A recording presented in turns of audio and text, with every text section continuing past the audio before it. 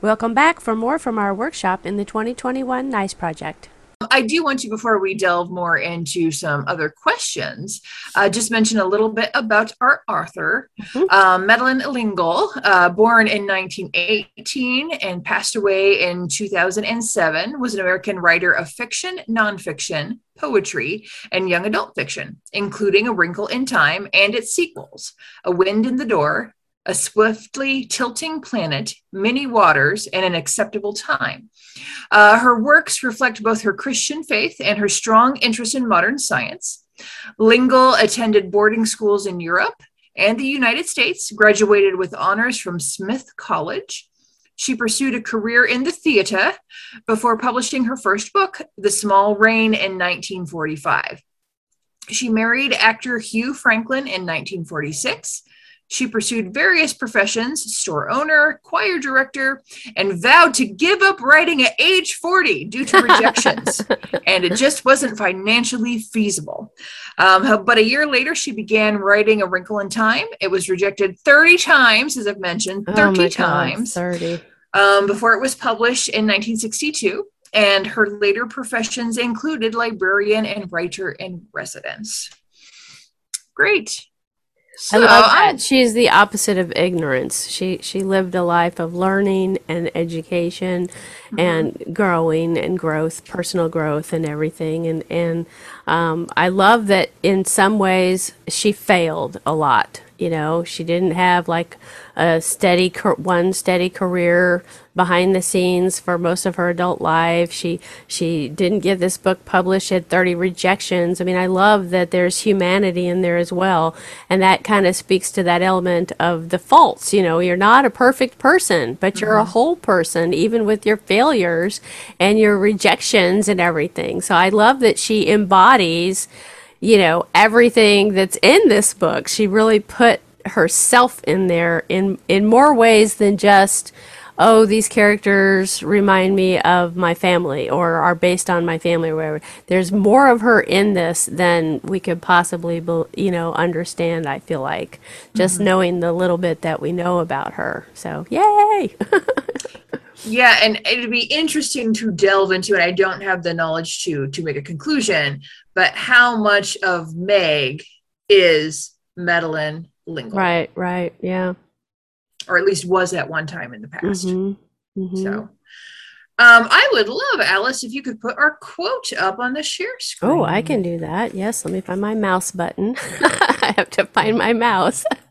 Stop this share and start a new share. I tried to make it pretty because I feel like the quote is so pretty. So, Beautiful. yeah. And So, I was wondering, Deborah, would you be willing, because you have such an excellent reading voice, to read this for us?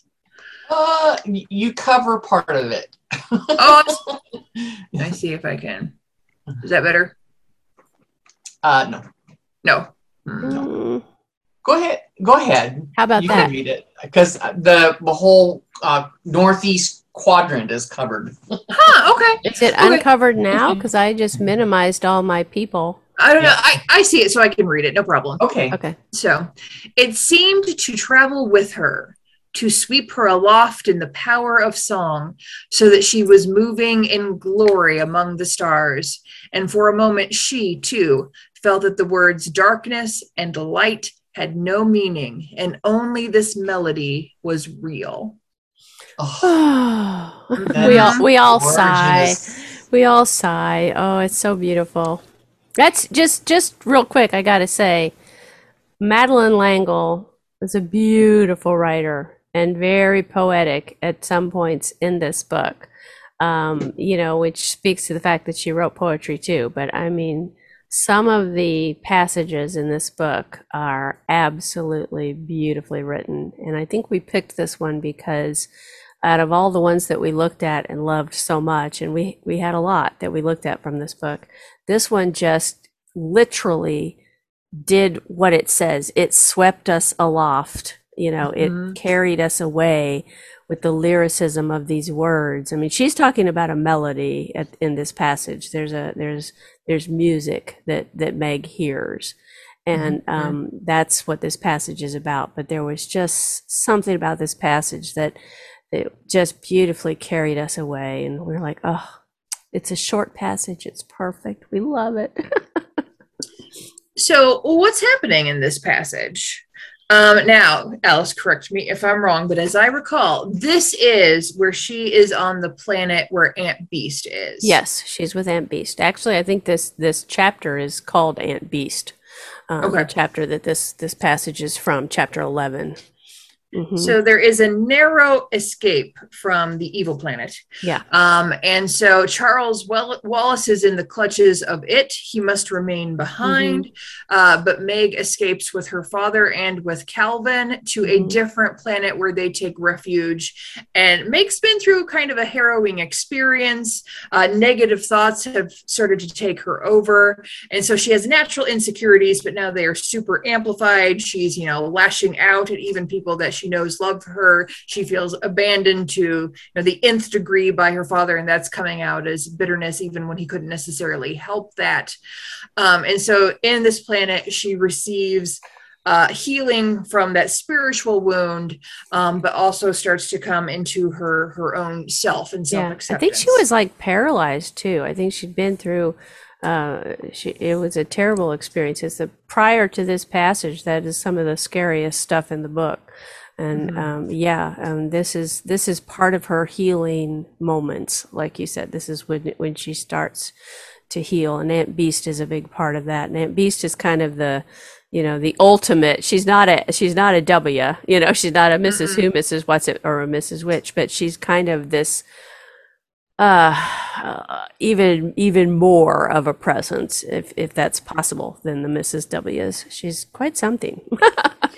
Yeah, she's kind of in a nurse role, but also kind of in a clerical, an aunt role, that kind of, close family member kind of feeling. Yeah. And I love the conversations that take place when they are trying to compare the concepts of seeing, because this species doesn't have literal eyesight, but they can perceive things as they are. And so the idea between you can perceive something and see it that way, but it may not be accurate. But on this planet, they perceive things as they actually are, which was a fascinating concept. We had several passages about that whole idea of seeing and not seeing, and what's true, what do you really see, what's the truth, and this one just seems so beautiful. We ended up picking this one, but there's just something about this one that just really struck the chord. Deborah, what do you think? Wait a minute, I got a poem coming. That's great. We have inspiration right on the spot. Yeah. The difference between seeing and perceiving. Yeah. Well, I love some of the Which phrases. Is the holiest. The holiest. Yeah, you're right. The power of song. I mean, I don't know. I feel like even as a kid, I felt that music was so powerful, and for me, a positive. I mean, it was a powerful, positive thing, and this idea of music being able to carry you out of whatever your reality is. It's almost like an escape, right? And the only thing that's real is that melody. Is what this is what Meg is experiencing. That all that bad stuff that she just experienced, the paralysis, the fear, the bad stuff that happened before her father tested them out of that bad situation where they had to leave Charles Wallace behind. This is healing for her. This is the melody in the song is healing her, and it's taking her away from that trauma, I guess is one word you could use. Great. There's just so much magic in Madeline's word choices, and even the way that she structures her sentences. There's just it allows so much weaving of the spiritual and intellectual all throughout. You can't say it's one or the other, because we need a new word that makes them equal and brings them together. Yeah. because she's tapped into it. Mm-hmm. That the words darkness and light had no meaning, and only this melody was real. Mm-hmm. It just, it's just the And yet we also feel like this is something that maybe you can't hold on to because it's for a moment. She too, for a moment. It's this moment, this powerful moment. And so I felt like, as a human reader, this is a very human moment, because we've all had moments where it's like a perfect moment. It's like, this is something I want to, it's like, if I could only just bottle this and keep it forever, this is one of those moments that's so perfect and so healing and so whole. And yet every moment of our lives aren't really like that. We go through ups and downs. We have good days and bad days, whatever, and I feel like this was so smart of Madeleine L'Engle to put that word in here, or I guess it's two word, a moment, 2 words, that because it's that very fleetingness of it that makes it so precious, right? And it's also, when you have moments like that, in a way you do hold on to them for the rest of your life. They may not, be uppermost in your thought process every minute of the rest of your life, but you always have that moment to cherish and lean on as a kind of a faith in good things and positivity, maybe. I don't know. That's just something that this passage always made me feel like, that there were those moments that carried you through, even after the moment's gone, but what you experienced carries you through. That faith in what you experienced carries you through. Does that make any sense? It does. It does. I mean, it is describing transcendence. Mm-hmm. Yeah, I guess so. You're right. Yeah. Right. And I think that for a lot of us on our spiritual journeys, it isn't transcendent, holy moments all the time, but we do have those moments that then get us through the humdrum of the life. Right.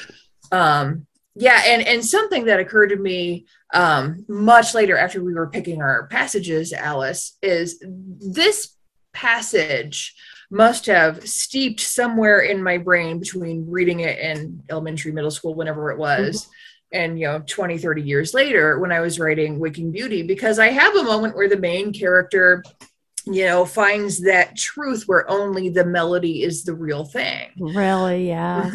And you're such a wonderful musician. I'm not surprised that music is such a big part of that for you. Right. And I think maybe it comes from, if not remembering the specific passage, that we all as artists have had that moment where our art is the only way to express that bigness in us. Yes. Yeah, I agree with that. Join us next time as we continue with our workshop discussion for the 2021 NICE project.